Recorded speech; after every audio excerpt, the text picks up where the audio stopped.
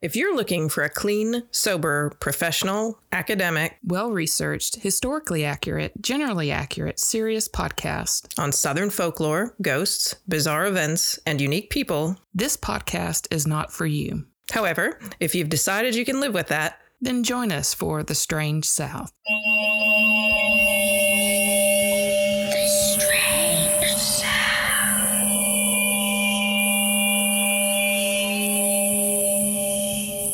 Hi, everybody. Hey, Jen Luck. Welcome to the Strange South. We worked some things out. We did. We are like multi-live streaming first. That got figured out within the last 5 minutes. And I am sweating profusely in all the crannies. But you look so good. Thank you. Your face. You look fucking gorgeous. Thank you, as do you ladies. I love the festive looks. I thought about Courtney. I thought about doing like red lipstick, but I can't. That looks fantastic on you. I just like it looked like I'd be bleeding from the mouth. I can't. That's what I always think. That I told you before, like when I put on normal makeup, I normally think I look like a clown. So no, but it looks really good. Convinced. No, it looks good. I am not convinced. Thanks. I feel better, and because it was like 5 minutes before I logged on, I was like, should I do red lipstick or not? And I knew that I would sit here and like look at my lips the whole entire time and begin going, fuck red lipstick. I cannot wear red lipstick. And I would obsess over it. And then I would eat it off on my mason jar filled with gin and tonics. Yeah. Woo. So let's talk about our drinks. Our drink. We're a little, we threw this together today. This is the Dr. Claudia. Dr. Claudia. Dr. Claudia. We lost a dear, dear friend this week. Unfortunately, we lost her to COVID, and our hearts are broken. But she, as my sister put this week, she broke all the glass ceilings with Southern charm and grace. Yeah. And she was a badass woman who loved her martini, loved to drive her convertible, loved to dance, and was one of the greatest mentors of my life. So cheers to you, Claudia. I know you're dancing. Y'all are crying already. I'm sorry. That's all right. It's still pretty raw, but I know her. And she wants us to have this. This is a Bombay Sapphire. Okay, one other thing about this. When she retired in 2008, she had consulting cards made because she was a psychologist, and she had drink cards made because she's a martini drinker. So she told me not long ago, in the first few years of her retirement, she went through 2 boxes of her martini cards, and she hadn't made it through her first consulting. She had her own drink card made that told bartenders how to make her martini. So this is a Bombay Sapphire. Very cold, very dry, up with a twist, no olives or olive juice. So essentially, this is Bombay Sapphire in a glass with a lemon peel. Right. Yes. Cheers. She is ultimate badass.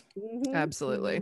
No, I got to like wipe my eyes because I totally just teared up. Oh, you can see your horns now. They were hidden before. There. Oh my God, Patrice, you look fucking gorgeous. Did not plan this, guys. Woo. Nope. Yeah, my horns are always hidden. They're there. Oh, guys, we haven't done this in ages. I know. I'm so happy. It feels good.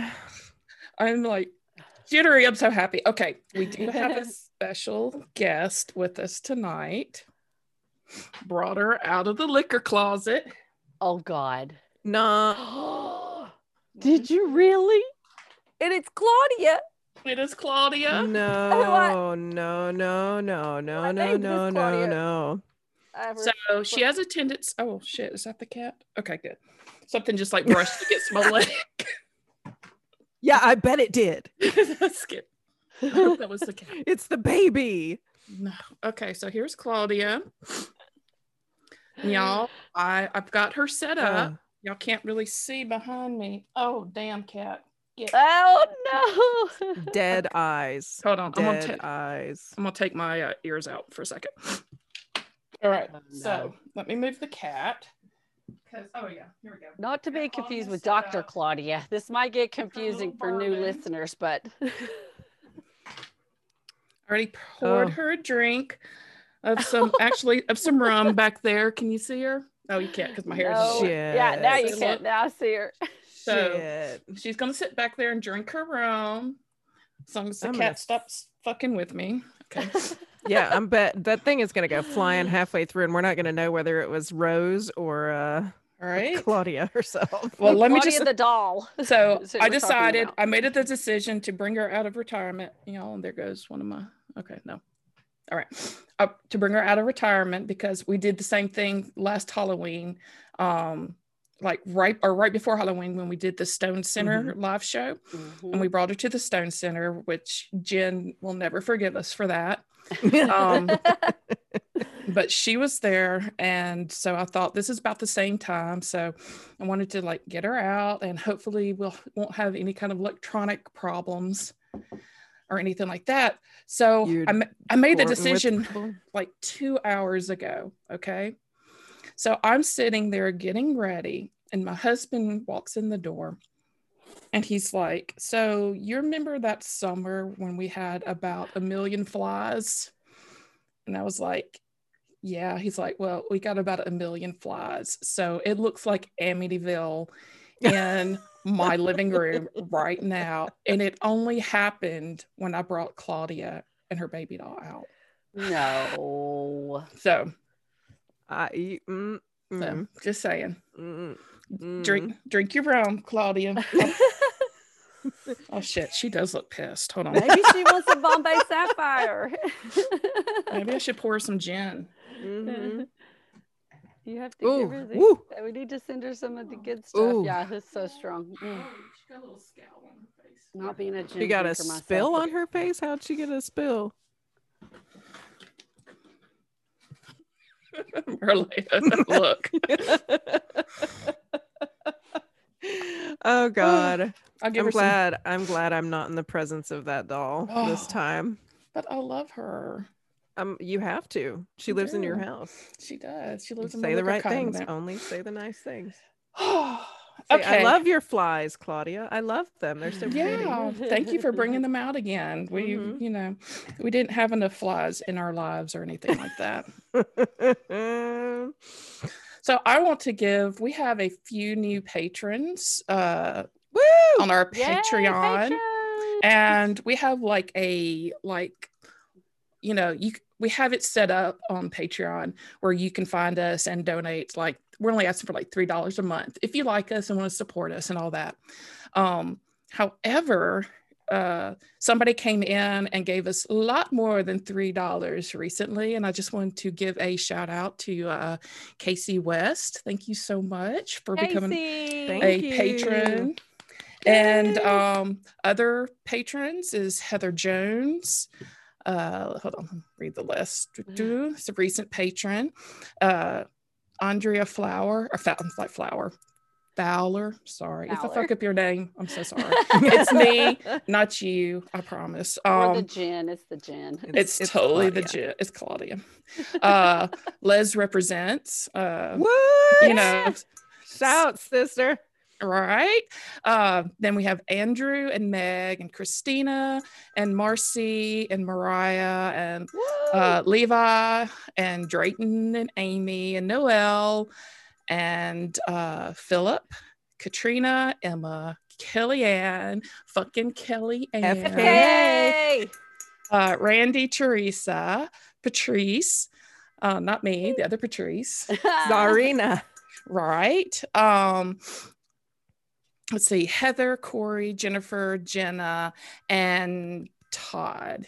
Thank you so much. Thank you. We appreciate y'all so much. And thank you for being so patient in between airings of episodes. And apologies, because I've got about a 7-episode after talk backlog right now that I plan on banging out this week, which is today's the 18th.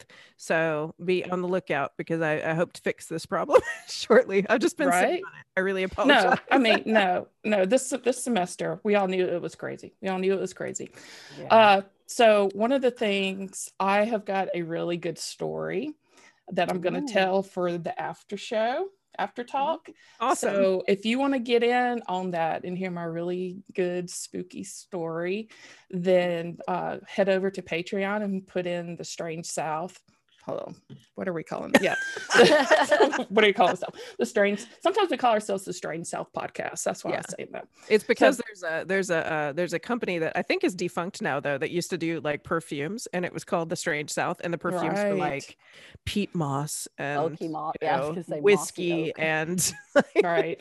All things Southern.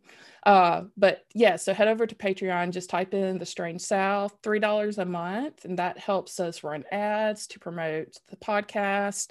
When we get back together, it'll help pay for booze and travel to live shows and all of that fun stuff.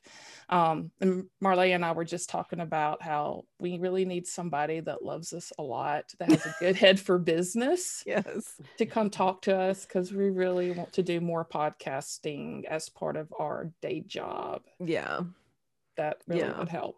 So if you have special skills, reach out and touch someone. Sorry. Jen. Yay! With consent. Consent is important. Absolutely. I don't really have much besides my apology to patrons for not getting my shit together on time, but yeah, I mean, there's been a lot of time and there's been a lot of shit that went down, but I kind of just want a story with y'all. Yeah, absolutely. And if y'all are over on or listening through Apple Podcast, please go over to iTunes and give us 5 stars. And you don't have to tell us how much you love us, but just 5 stars would be awesome if you appreciate us. If you don't love us, if you think we're kind of meh, then you can just zip it. That's okay. That's fine. We don't need that negativity in our life. But we love our tried and true fans of the Strange South, and we miss you. We miss you.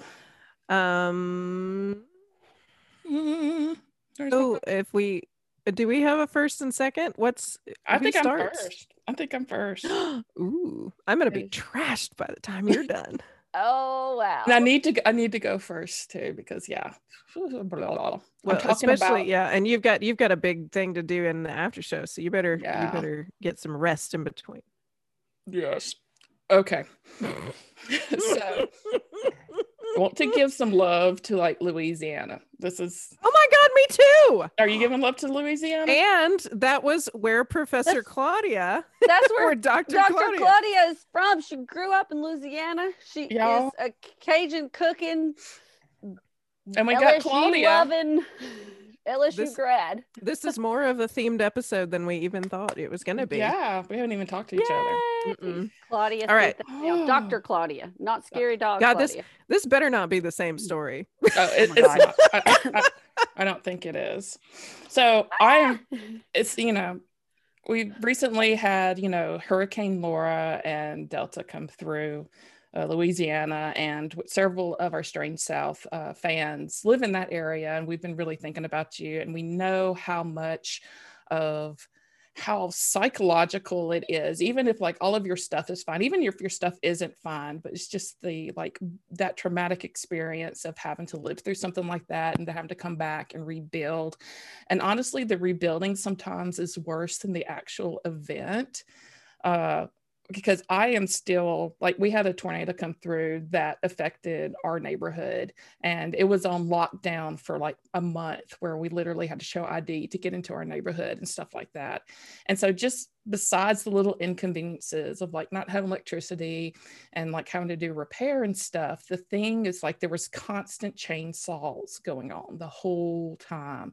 And I'm triggered a little bit by chainsaw noise outside, simply because having a month of consistent chainsawing going on outside, it can wreak havoc. So we feel for you so much about the recovery that you're going to have to go through, and just take care of yourself and be kind to each other. So I was going through this, and I found my story, and things do, everything's connected. And I found actually a story on Reddit. that has to do with my topic. And I'm going to read you the story. It's in first person, but I'm going to try to like read it through, or actually more like paraphrase it through in third person. And it's by, whenever people post on Reddit, I can never like find their contact name or anything. A lot of them are very anonymous. And sometimes I'm wondering if it's because they copied from somebody else or if they're just being anonymous for anonymous sake. But this is from Boobaloo the Stink. All right. I really wish I knew your real name so I could give you credit for the story. So I'm going to give these characters names. We're going to call them Kate and Ken, and they're a married couple. So Kate and Ken are from North Carolina, but Kate's mother recently remarried and moved to Hammond, Louisiana. And she was missing her mom. And at this time, they were, Kate and Ken were having their first, I love alliteration. That's why, Courtney.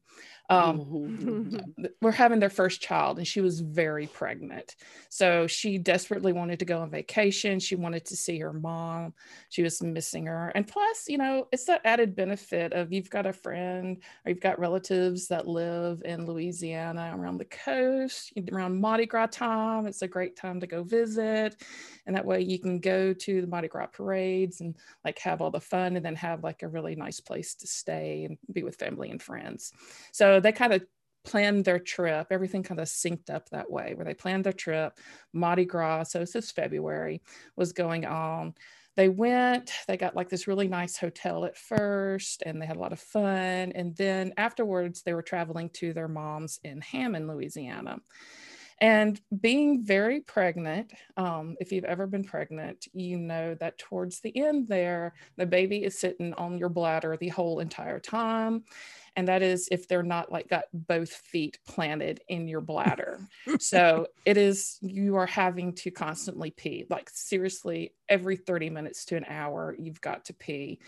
So she was a little bit uncomfortable in the parade. So they left a little bit early and they're headed towards Hammond, which I think is like maybe 2 hours away, an hour or so away from New Orleans.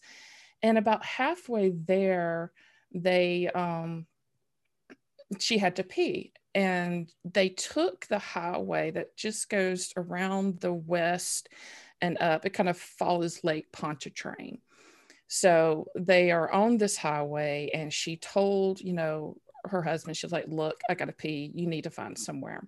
So they took an exit sign for this town called Ruddock. And, I don't know how many of y'all have been to New Orleans before. Even on I-10, there's like signs for towns and you look at the exit ramp and you see that it turns immediately into a dirt road and like goes off into some bushes.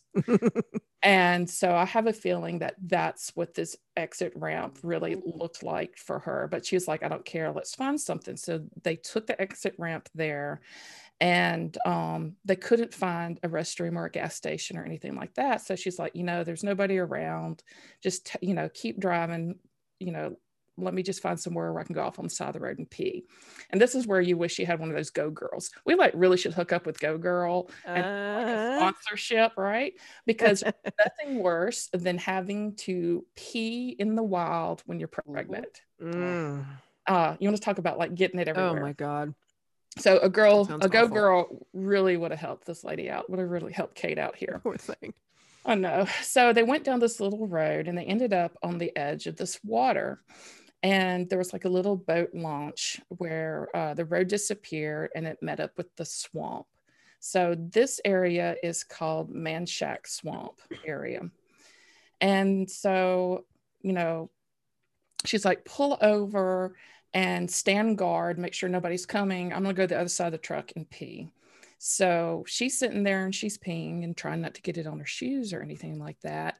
And her husband, Ken, suddenly comes jogging around the truck, smiling, like something's happening. She's like, something's weird's happening. And he goes, we've got company. And she's like, okay. So she pulls up her pants and gets everything, you don't tuck stuff in, just gets everything pulled up, right?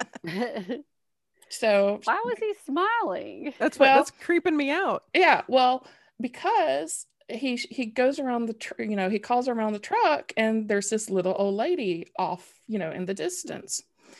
And so they couldn't really tell what she was doing. And he's like, look, there's this little old lady walking towards us. And Kate describes like the way that she was walking was like really like slow old person, like all their joints are hurting, just like that little awkward old lady shuffle. And Kate goes like, where'd she come from? And he's like shrugged, and he's like, beats the fuck out of me, I don't know. And so they, the little lady waves at them, and they wave back, and everything's cool. And it's broad daylight, so they don't really think anything about it. And the lady keeps waving at them, and the husband's like, yeah, lady, I fucking see you. Yeah. And she's like, shut up. She'll hear you.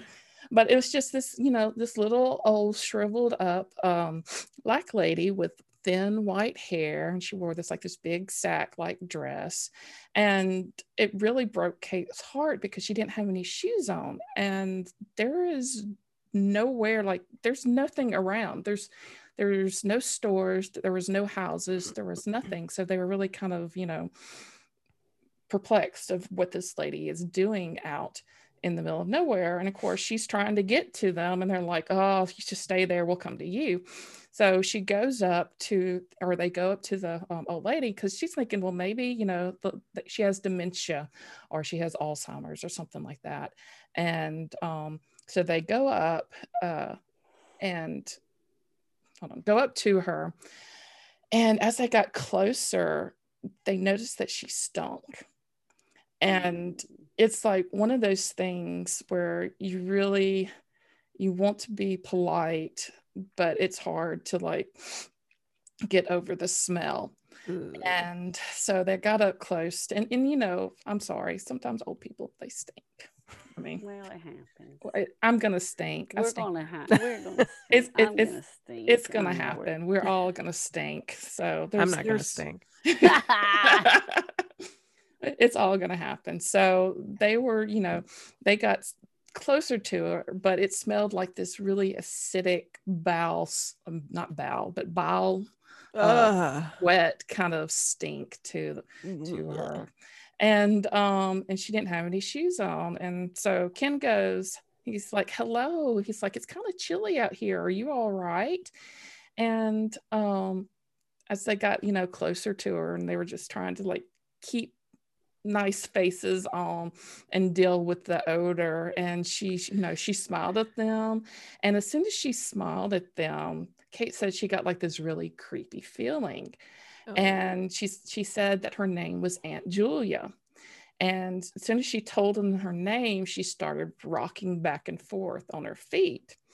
And so Ken kept talking to her and asked her if she needed any help. Do you have family around? Is there someplace we can contact? And and he was making small talk, trying to figure out how they can help this lady, Aunt Julia. And halfway through one of his sentences, she put up her hand, and she's beckoned them to follow her to the edge of the water, or just to follow her. And of course, at that point, they're kind of it's already kind of weird. But now following this old lady into somewhere in the middle of a place that we do not know anything about is just it's getting a little bit scary here. And so, Kate's like, I don't know, we just need to call the cops. We just need to call somebody down to take care of her. And so she's still rocking, and Ken goes, she's just a little old lady. She wandered away to the water, and they followed her to the water. And as soon as they got to the water's edge, she turned around and she pointed off to something in the water. And they couldn't really see what she was pointing at. And she says, I took him with me. And they were like, what? And Kim was like, took who? She's like, please, let's go back to the truck. We can, We can call somebody. And she's like, I took him with me, just like I said. She's like, I took him with me. And she started getting angry and just agitated. And they were like, oh shit. And Kate's like already trucking it back, to the truck, to the car. And she's like, I'm calling the cops. And they turn around and Ken goes, it's a fucking dead body. And so he's like, call 911. So she gets in there and he calls it up, and all of a sudden like a couple of more floaters pop up, and they start to see like dead bodies in the water there. And she's just like, I took them with me, like I said I would. Shit. And so Aunt Julia started giggling, which would totally like freak anybody out. And they're like, oh my God, like, insane asylum, somebody let her out, and they didn't really know what to do, and they've got these things in the water. And so she keeps saying, I took them with me, and giggling with it. So they went back, they called 911. A sheriff came out there. Aunt Julia's still there, and she's kind of like wandering around the edge of the water. And the sheriff came out, and he's like, look, there was this old lady that came up to us. We don't know who who her people are. We don't know where she lives. She's acting deranged, and there are things out in the water, and she's talking crazy talk. So the police officer or the sheriff like reassured him that he'd take care of it. So he went over and talked to Aunt Julia, and he let her sit down in the car, and he called for backup, and they went out, and he was like trying to look to see, exactly, because the things in the water weren't close enough where you could tell exactly what it is. But so he called for backup. The backup came.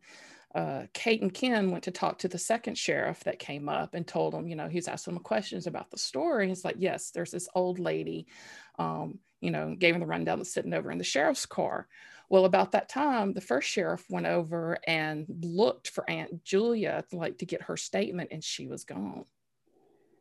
And then they told the second sheriff about the bodies floating in the water, and they went to show them, and the bodies were gone.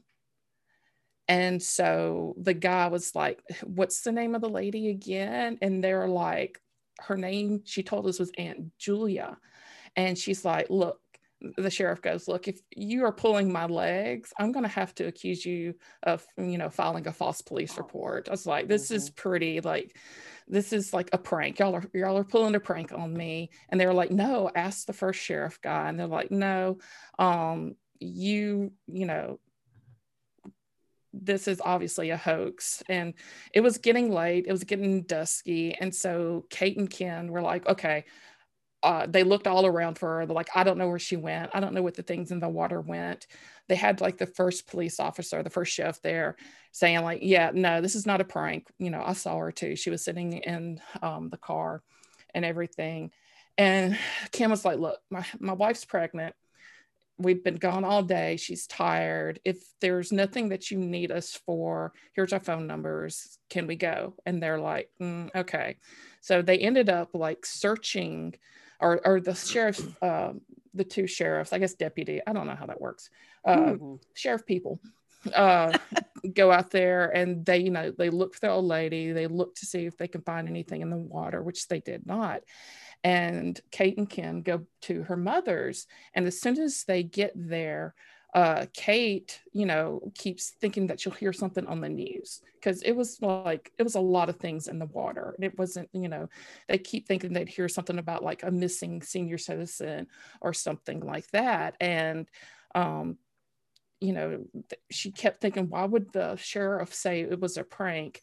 So she got on the internet and found out about the history of Reddick. And that's what I'm going to tell you about here. Oh, so, shit. It's Reddick. R-E-D-D-I-C-K. Reddick. It's R-U-D-D-O-C-K. Reddick. Reddick. That's a weird name. I don't know. Well, it's Louisiana. Y'all know me. If it's French, I'm going to fuck it up. Okay. And look, I did my research on how to pronounce these things. I'm not saying I'm going to do it. I'm not going to pronounce it right. All right. So, Reddick Frenier and Napton are 3 small communities in that area of the Manchac Swamp, which is where they were. And this is the information Kate found. And Frenier is actually now a ghost town that's in the St. John the Baptist parish. And it's literally like right outside New Orleans. And it's pretty much on the west coast of Lake Pontchartrain. So they're on each side. It goes all the way, up. And it's located like the Manchac Swamp is right in that area too. So the community of Frenier was once known as Schlosser, which because a German immigrant, here we go with Germans settling in the South, just like her Von Pickelbride person, right?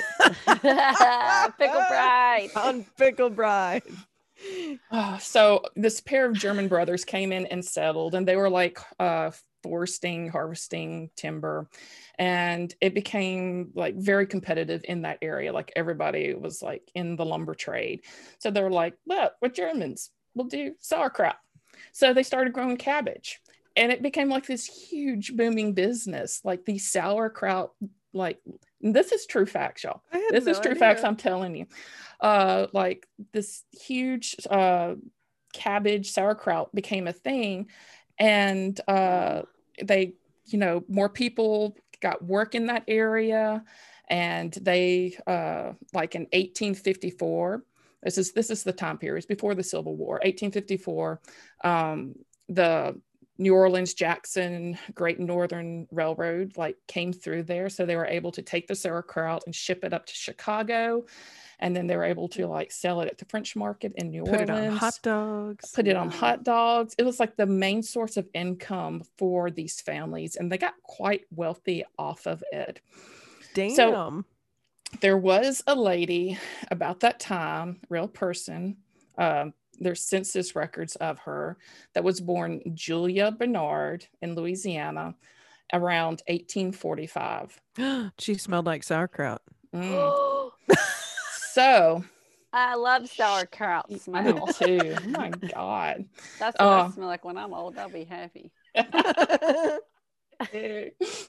She married a laborer in that area named Celestine Brown in 1880. And like 20 years later, like at the turn of the century, 1900s, the federal government gave her, or didn't give her because, she was a woman in the South in 1900s. She was black, right? And she was black, yeah. But they gave her they gave her husband a 40-acre homestead plot of farm. So they like 40 acres is nothing to sneeze at, especially in this like very rich soil area where the kraut was being raised or farmed or whatever, right? So one thing about Julia Bernard living in her 40 acres with her husband was, these little communities, they didn't have any doctors. And so she served as the local healer. And she was also known as a voodoo priestess of the area. And they say that the name for the local healer, the folk healers in Louisiana at that time were called Traiteurs. Traiteurs. Okay. I just wanted to say that name because I know how to pronounce that. And they did all the things. We've talked about this before. It's like poor people, in the area. They, first of all, white doctors were like, they were very suspicious, as they should be, of white medical doctors if they would even, travel to that area. And, life goes on. You like have accidents, you have births, you have things that need to be taken care of. And so you usually have like these doctors, these healers in the area. And Julia Brown was one of those people, and people loved her. And, there was no roads, no doctors, no electricity. So everybody, that whole communities, those 3 communities were very self-sufficient. And she visited all 3 of those little towns. And, as being a healer or a medicine woman or a witch or a voodoo priestess or just a woman in general, a lot of times if they are doing something for you, like healing or caregiving, and then something bad happens, they get blamed for it. And, you know, most people, and I'm sure in the medical profession, even now, just shrug, you know, they learn to deal with that kind of stuff. But from what the records say, and from some people in this area who have like passed down their stories of the area, they said that, you know, she was pretty much everybody loved her, and she was not kind of a vengeful type or anything like that. And one of the things that Julia Brown liked to do was to sit on her porch in the evening with her guitar and make up songs and sing little songs. And so again, everybody's kind of used to her doing that, except one of her songs kind of changed when she was around, you know, 69, 70 years old. She started singing with her guitar, "When I die, I take the whole town with me. When I die, I take the whole town with me." And people started to get a little freaking creeped out. Because they're like, you know, what happened till she be coming around the mountain? You know, it's a little morbid, okay? But they didn't really think anything of it. They just thought, you know, she was just playing around with words, I guess. But Julia Brown died in September of 1915. And most of the population of Frenier gathered to bury her because she was a beloved healer and the local voodoo priestess. And she had been placed in her casket, and her casket had been put in a customary wooden box and sealed. And like everybody, so they had the funeral like at her house, and everybody was at her house about 4:00, and that's when the winds started to blow. Oh. So a huge storm all of a sudden became extremely violent, that everybody left the house, abandoned Julia's coffin there, and sought refuge in the local railroad depot. But the winds got so bad that the depot actually collapsed, and it killed 25 people that are all 25 people that were in the depot at the time. So what had happened was that on September 29th, 1915, the day that Julia Brown died, the New Orleans hurricane of 1915 hit land. It was a Category 4 hurricane. It landfalled right there on Grand Isle, Louisiana. And where Frenier was, if you look at the maps of where this hurricane went, it went right down the middle of Lake Pontchartrain. And Frenier being right there towards the end, they had like storm surges that were 13 feet and sustained wind of like around 125 miles an hour. It flattened homes. The buildings were demolished. Miles of railways washed away.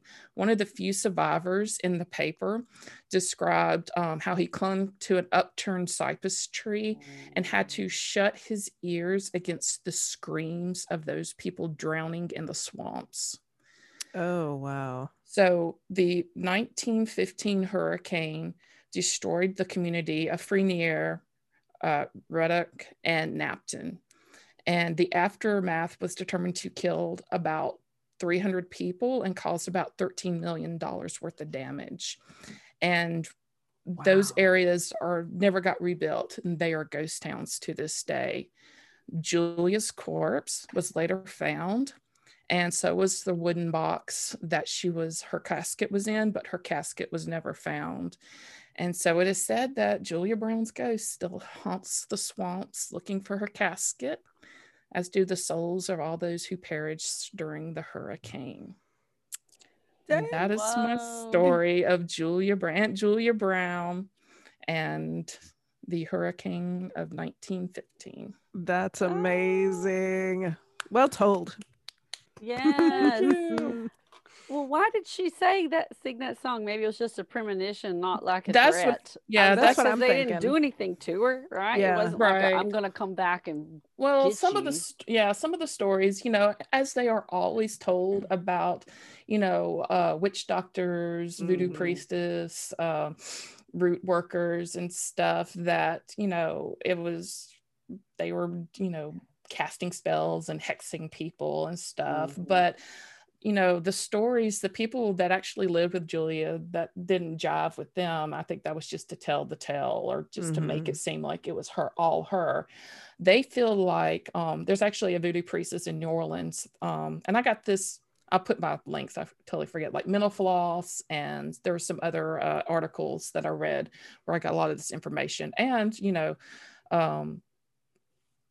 there's like the newspaper in New Orleans, has the article in it, and I'll link to like the legit newspaper article about it.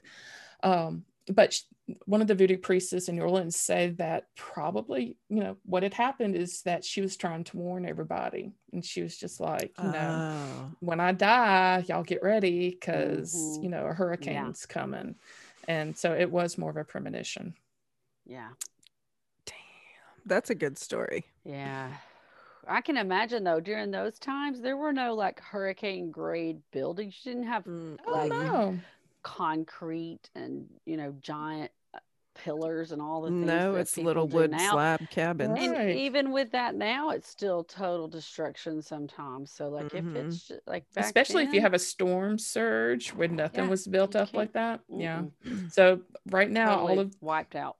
All of those, they're still on the map, but like the story beforehand said, they're all ghost towns. There's nothing there. You can't even pee as a pregnant woman there. You can't even pee as a pregnant woman. Good story. Yes. All right. Good job. Should we break? Should we pee? Do you need a break? I don't need a break. Okay. I'm good. I don't think I do, and I don't think I can drink anything more than what I just drank. Now, Dr. Claudia, she's hardcore, man. She's a boss bitch. Yeah, she could take that. Yeah, she was a badass. You know what? I told Courtney I'd seen her hand that card over to people before, and I'd seen her send that martini back like 3 times in a row, and then call the bartender over and explain very charmingly, but very, very sternly, why he was not doing it correctly, and offer to go do it behind the bar for him. She would have to. You know that you're bad when you can, like, first of all, tell the difference. And then second of all, like, stick by your guns and just like, get what you want. Like, that's what you asked for. That's it. This is what I asked for. This is what I want. Yep. Cheers. Cheers. Well, okay, so the theme of this episode appears to be Louisiana. It appears to be the early 1900s. Just checking on Claudia back there. I know. Hey, lady. Let me see. How you doing back there? She hasn't moved. I was kind of, you were positioned like right in front of her while you were talking, because I kept on kind of like looking over your shoulder for movement, but you're pretty much covering her up, which is good. I would prefer it that way. What? No, Patrice, no, she doesn't. Is she going to sit on your lap? Jesus, just sit here. Wrong. You're just wrong. Just okay. Wait, let me do a screenshot. Everybody, look. Okay. I think she looked too. I saw her. Stop. Dead. They look so dead in this light. I know that they're the little dolly eyes, but they looked awful right here. Patrice, do it one more time. Stop. She wasn't looking. Wait, do it one more time. Hold on. Where's the print screen? They're not okay. Okay. I see her now. Ooh, her eyes. Jesus. Oh. Stop it. You may have to put that down. I don't know if I can. I don't know if I can perform under these conditions. Okay. No, leave her.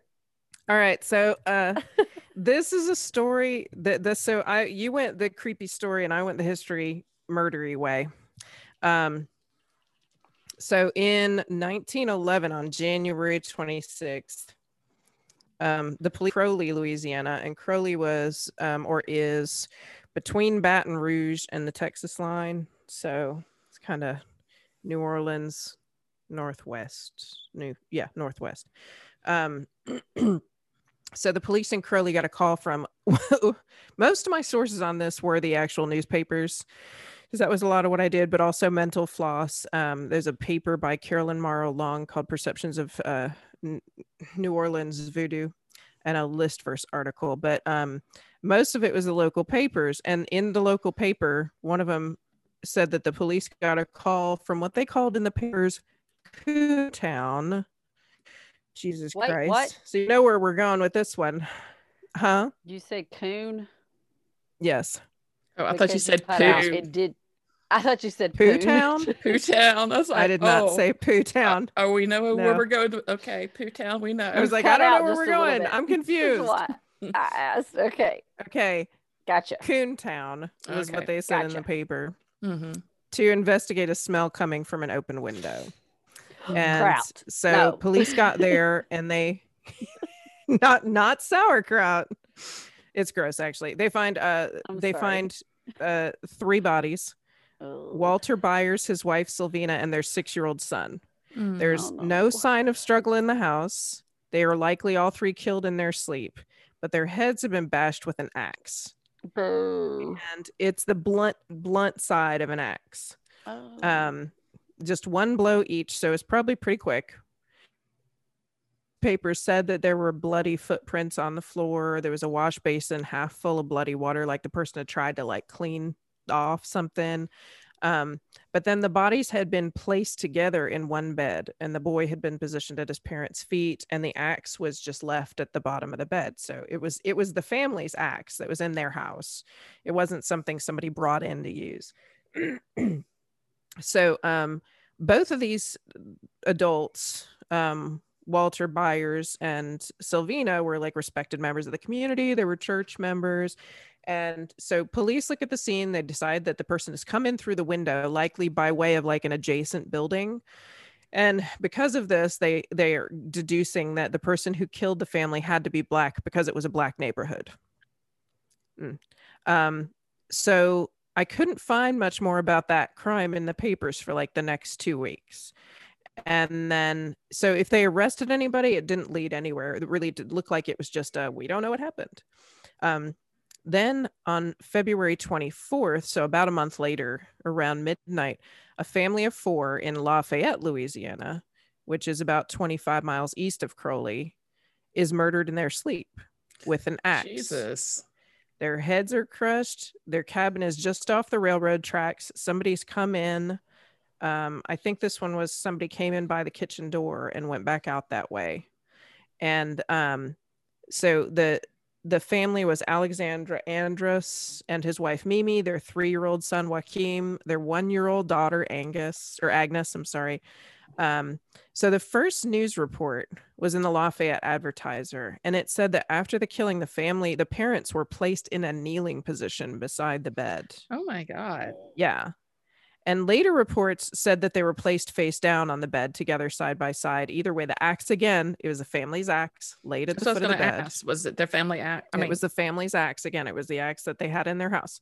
What year? Because, it's like 1911. So everybody's got an axe. Okay. Yeah. I mean, like this is probably, one of the most common weapons that you could use. And actually, if you search 1911 axe murders, you'd be shocked how many of these kinds of things you would find.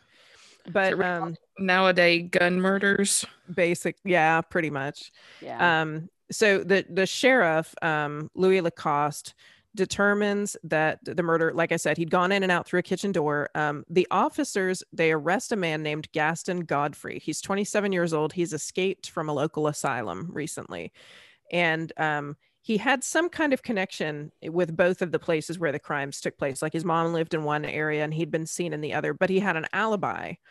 And so they sent him back to the asylum, basically.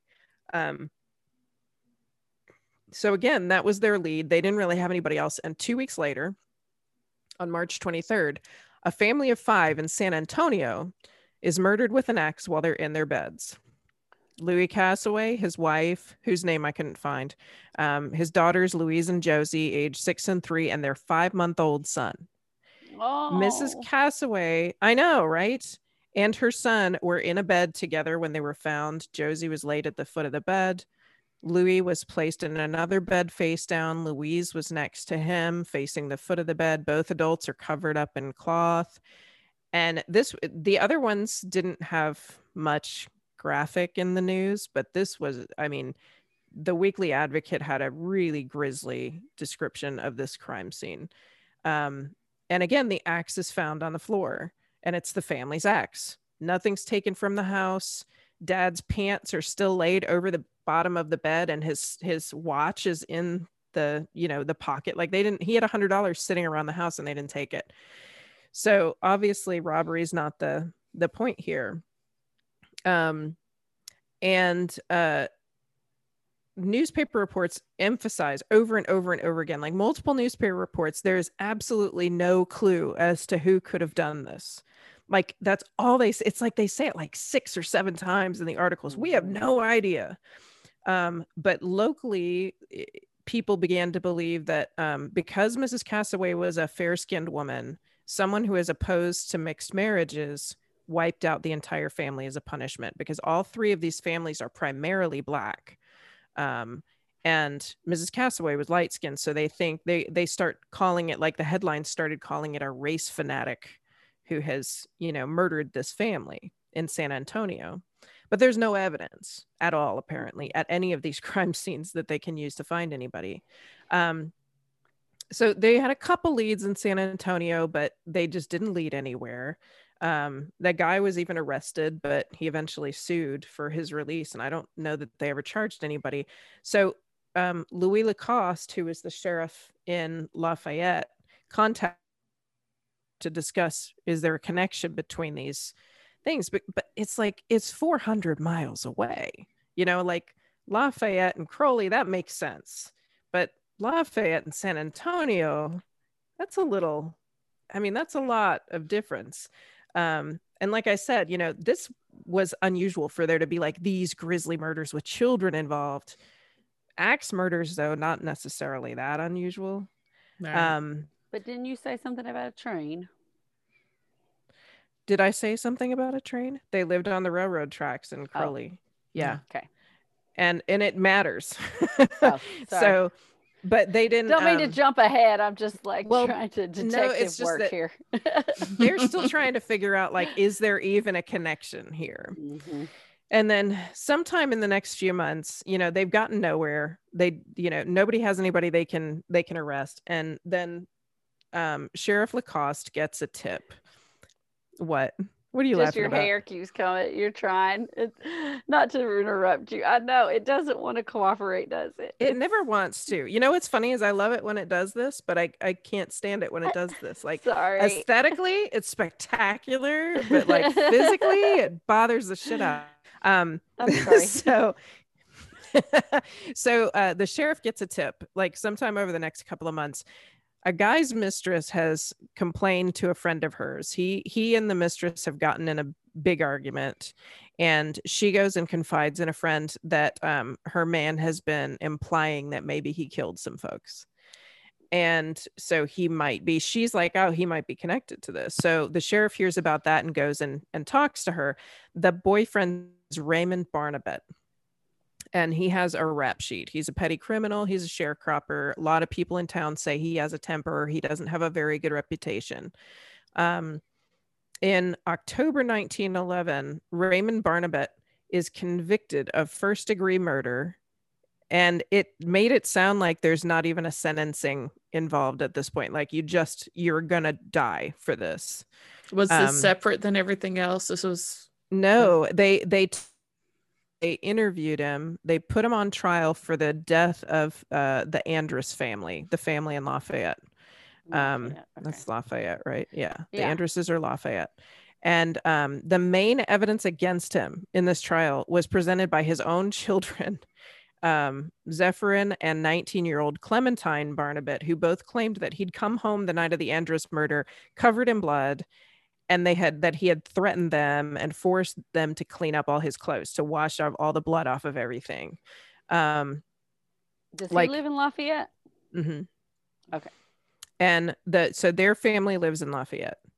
At the end of October, not even a month after he's convicted, Raymond Barnabet is granted a new trial on the grounds that he was drunk during the entire first trial and couldn't properly represent himself.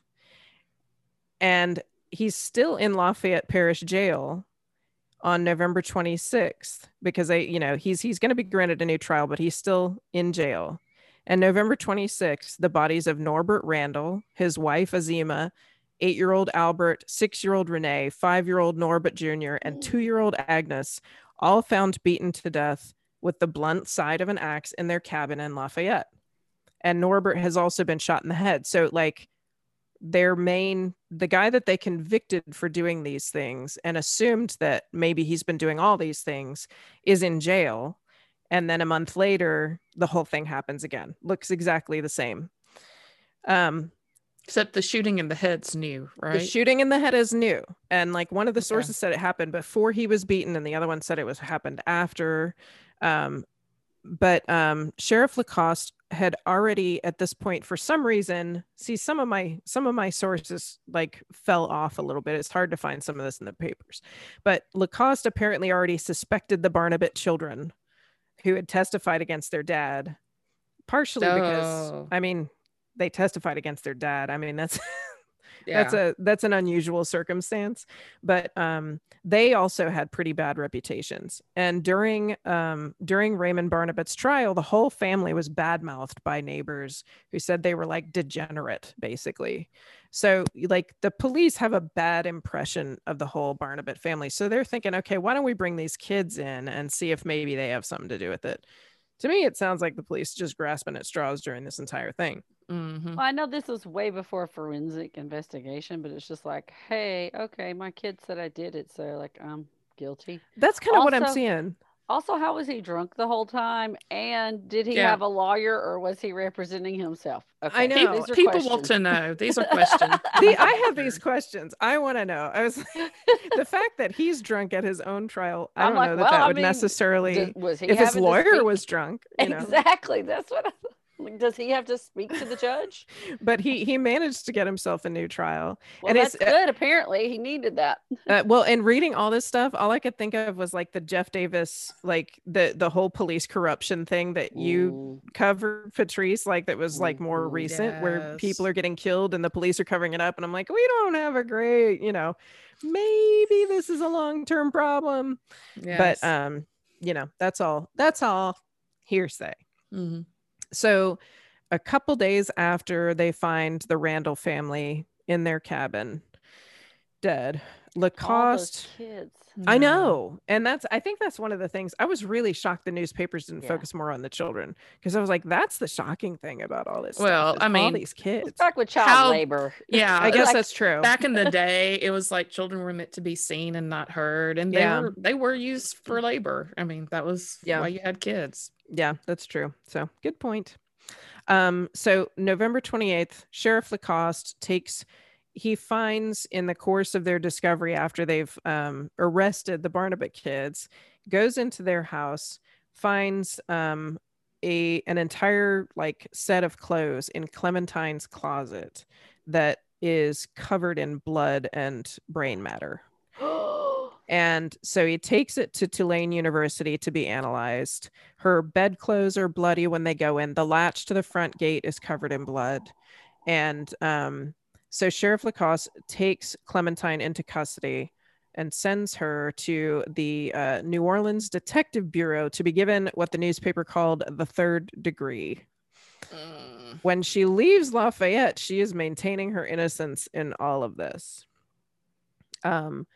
The next day, the newspaper reports that she is confessing to committing the Randall murders herself and to have helped her father commit the Andres murders.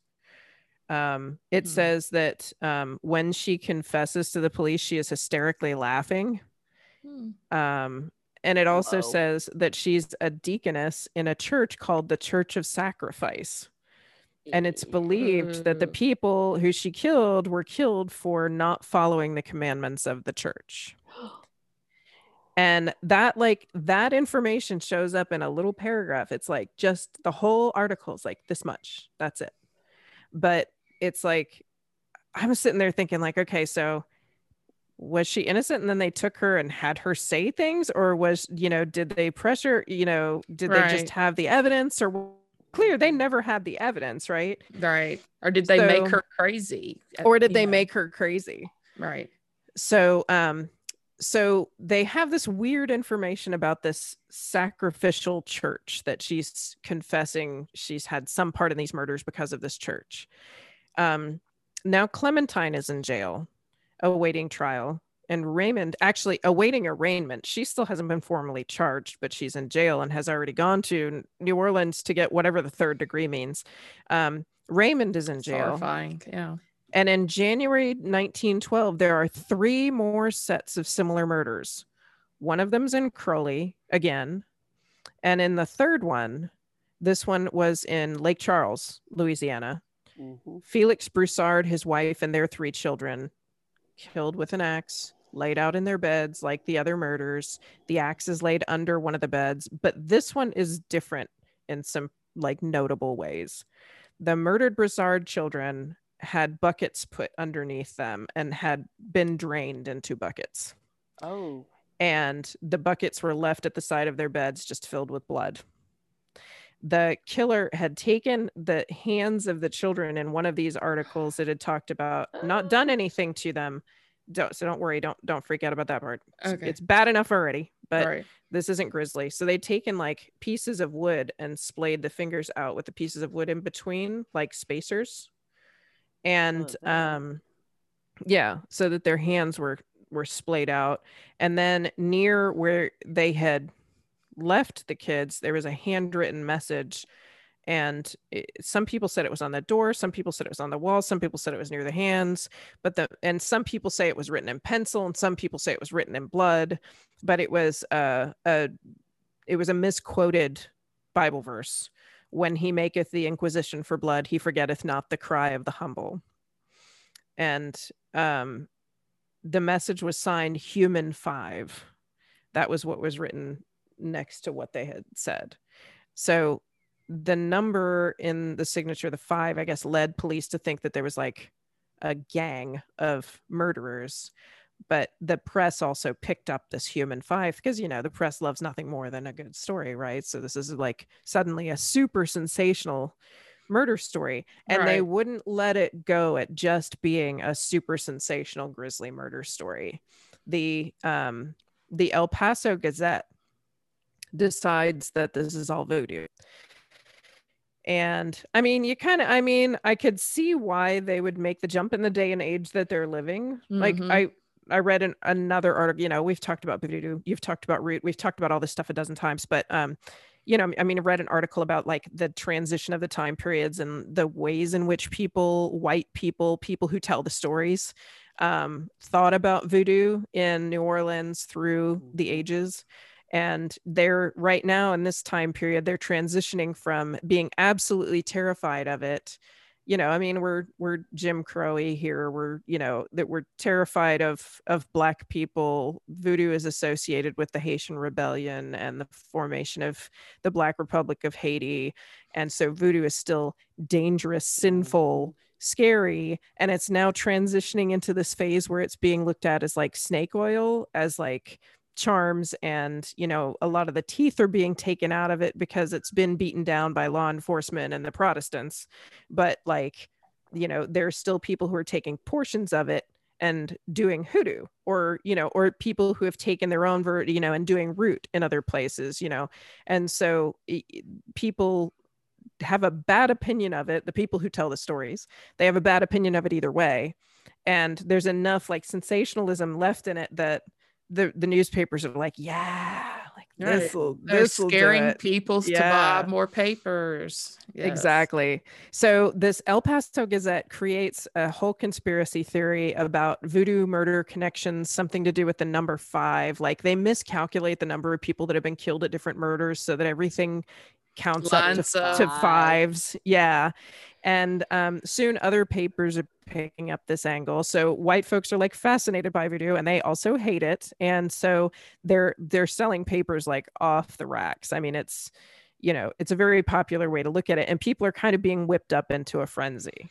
Meanwhile, there's the speculation about Clementine Barnabet's connection to this, whatever this church of sacrifice is, that's one line in a newspaper article.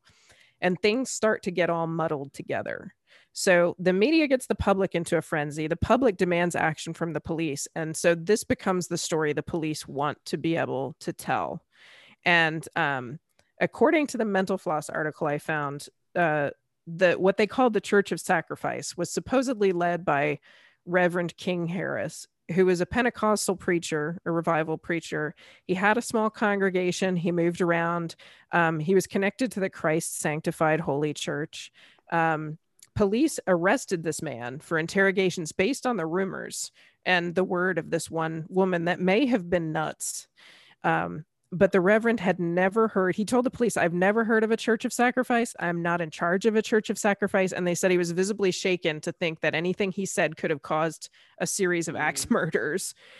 And so this is happening. We get all the way to April, and Clementine Barnabet is still in custody. She has not been charged formally in April, but she's constantly being questioned, not only about the Randall and the Anders murders, but these new ones that have happened since she's been in jail that she couldn't have directly had any part of. The brother had been arrested at one point, but had shown that he had an alibi for the times, that the Anders and Randall's murders had happened. So they let him go. But I think he was brought back in a couple times, but he was never charged. Well, he was out when the other murders occurred that were similar? Yeah. Okay. But, that's one of the things that just doesn't make sense about this or why it happened. It's like, it looks like it was all just this grand, you know what I mean? But, so by April, she's not been arraigned, like I said, but she's been continuing. That is making people crazy. The police are questioning people and bringing in old preachers. So on April 1st, all of a sudden, Clementine Barnabet gets back in the news because she has suddenly confessed to 35 murders. She's confessed to murdering the Rain family, which is one that happened before the first one that I told you about in 1911, the Byers family, the Anders, the Randalls, and subsequent. It was a total of 35, but she says she's part of a gang of 5 people, which may be convenient because that just happens to be the press's theory on what's happening. Mm-hmm. And that these people together are killing families as part of the Church of Sacrifice, which she says is a voodoo church that she's a part of. And it's a cult that is either led by her or by Black itinerant preachers, none of whom seem to be able to be named or pinned down. No one can say where this church originated or who's involved. But clearly, this is why the murders continue, because they say that these other people are still out there doing the murders under a pact or something that she's done with them. So she tells police that 2 years ago, the 5 of them went to New Iberia in Louisiana and got conjure bags from a man named Joseph Thibodeau that guaranteed they'd be protected from discovery no matter what they did. And the Chattanooga Daily Times article says, quote, "The voodoo charm which Clementine had in her possession is composed of 2 cross needles bound with thread and wrapped with red flannel and a few old rags." The newspaper article says that the police talked to this guy, Thibodeau. He tells police he doesn't deal in magical charms. He says he's never seen Barnabet before. He didn't sell her anything. He says he's a farmer and a fortune teller, and he uses roots and herbs to cure illness, which is not the same as like the cult voodoo that they're talking about. But because people are like, ooh, all magic-y stuff is voodoo, like they don't understand root and they don't understand the difference between voodoo and hoodoo. And so the paper says he's contradicting himself and that clearly he's a witch doctor. And so the article says, quote, "Those who have seen the charges upon which the members of the sacrificed sect base their belief of immunity from blah, blah, blah, blah. Okay, this differs in no way from the ordinary voodoo worn about the neck by, according to this article, quote, "the ignorant darky of the common fields as a conjure against misery in the back," which is another way of saying rheumatism. So we know, like, there's no question about where the biases lie here. Mm-hmm. Police are also totally open with the press about their tactics to get the Black community to share information about this cult. There's a Tampa Times article from January 27 that reads, efforts on the part of the authorities to get evidence that might lead to clearing up the mysterious murders, charged to the sanctified church of which King Harrison, a big black Negro, is the head, have been ineffective. It goes on to talk about how the police can't get the people to talk. It says that there's a man in Crowley who's been connected with a detective agency for 30 years. Because they don't fucking trust them. Because why should they? It's even worse than that, because he's explaining why they shouldn't. Because it says, the guy says in the newspaper article, he gets guys drunk to tell him what he wants them to tell him. And then he's like, I can't get him to tell me it drunk or sober. They just get quiet. The women cry and go into hysterics. But when I asked about this stuff, they won't. And I was like, why are they crying? Right. Why do you think they're crying? It's probably because you're fucking harassing them all around town. You're probably threatening them and they're not telling you what you want to know, because it's not true. It's all imaginary. And they don't fucking trust you because y'all are assholes. Exactly. So meanwhile, Clementine is giving names to the police, but none of these names pan out. None of the information that she's giving them panned out. They're running full force with this confession, but they have no real evidence to show that it's legitimate. So they themselves, obviously, it's obvious. Yeah. I mean, just looking through the primary documents. They offer none in the stuff that I'm finding. I mean, said that they found the blood and brain matter. They found blood and brain matter. They said that the blood on her outfit, or they called it the suit that she was wearing, had blood like around the waistline, and that would show that she had been at the right level to have touched the bodies the way that they were laying, that kind of thing. They were supposed to have connected the blood with the crime scenes, like as far as testing it to make sure that it was the same blood. And I didn't find a newspaper article that definitively said whether that had tested out or not. I mean, you'd like to assume that it did, but I don't know. I mean, it does sound like she may have been involved in some of these, but this whole thing is just, so a lot of people in the press are talking about, by her behavior, they can tell that she's nuts. Like there's something just not right about this woman, but she is confirmed as being in right mind by an expert when they take her to court finally. And even the sheriff that's taking charges against her is saying, or is, arresting her for these, for these murders, is saying that he can't definitively say that any of this, that one of the newspaper articles flat out says there is so far absolutely no evidence to bear out the theory that the various assassinations were the result of any religious fanaticism, or that there exists a secret organization designated to carry on the work. So, I mean, there are questions all the way through this, and it seems like there's just nothing. So finally, she has charges filed against her on April 14th. She's been in jail since the previous fall. And on October 26th of 2012, she's found guilty of the murder only of Norbert Randall's wife. One murder. She's 35. And they charged her on one.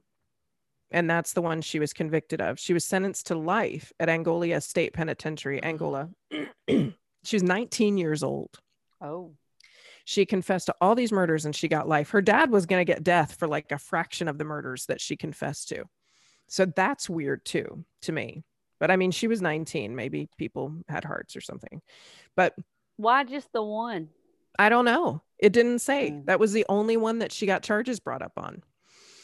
So according to Mental Floss, they considered her a model prisoner.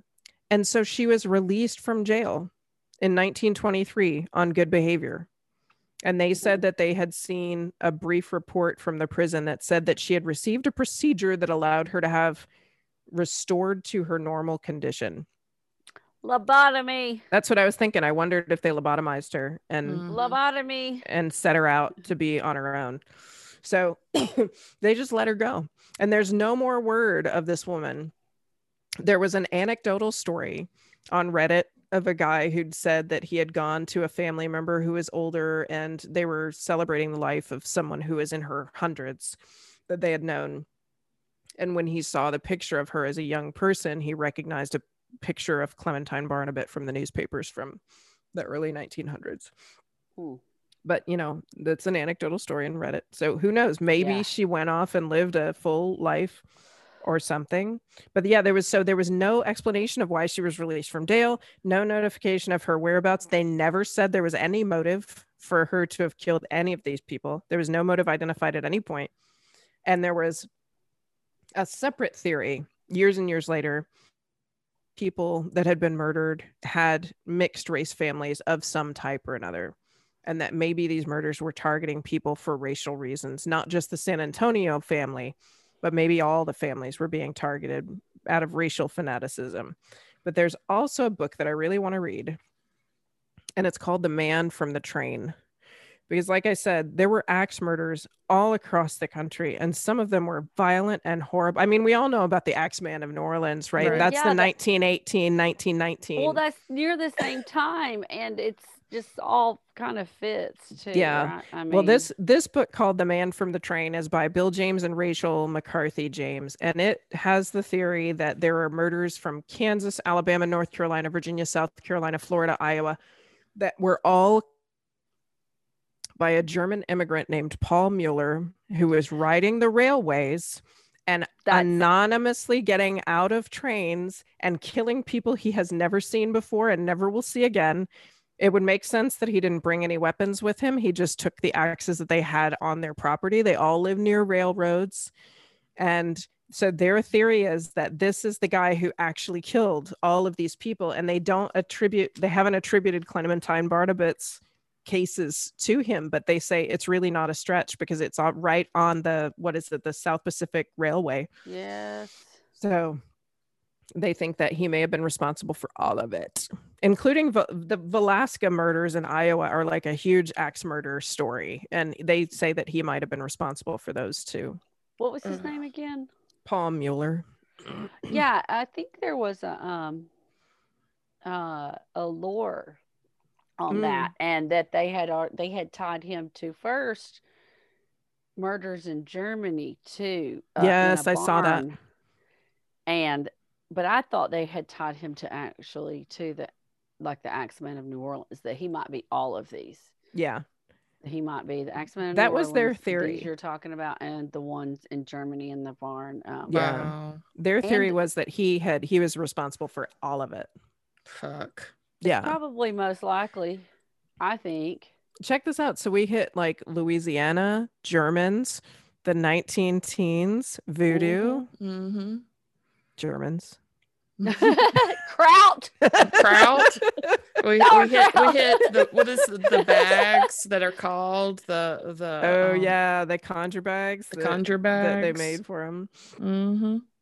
So yeah, Lord. I felt so bad for that guy, that farmer who was like attacked by the police for being like a root doctor. Oh, I know. By all accounts, he was this nice, friendly dude, and he's like, I don't do this kind of stuff. Right? That's such an old case. Like, that's such a cold case to think that obviously it was the same person or group of people doing that. Well, I didn't believe that it was like. I think it was a white man did it. Oh yeah, sorry. Totally a white man did it. I don't think a 19-year-old black woman did that. I'm like sorry. A 19-year-old white. I mean, a black woman would go in there and be able to like just handle like a whole family. Seriously, with an axe. Yeah. And I was like, there was so much. I was like, they specifically said there were footprints at the first scene. I was like, I know we didn't have fingerprint technology that was like accessible and easy to use necessarily at all these times, but like, come on, like you could have looked at the size of the footprints. Maybe you could have. Right. Well, that just got lost in this sensational. I mean, it's like once you said voodoo, and then you said like, this conspiracy theory is like any reason just went out the door. Yeah. I mean, people were just like, you got to arrest somebody. Somebody's got to be responsible for this. This makes sense to us. Right. And they were like, I was like, coming out on Netflix. The answer is supposed to be like the easiest answer in front of you is often like if the people who are behind bars razor and it keeps on happening, then maybe those people didn't actually have anything to do with it. I know. I just asked the group in the chat what they thought. I don't know if they see it. I'd like to know. And I know there's a delay, so I'm not sure. But that is my story. Whoop, whoop. Thank you all so much for listening. Remember to check out our website. I think the guy did it, Alicia said. I agree. Paul Mueller. Paul Mueller. He's evil. Yes, check out our website. Yes, thestrangesouth.com. It has links to all of our social media.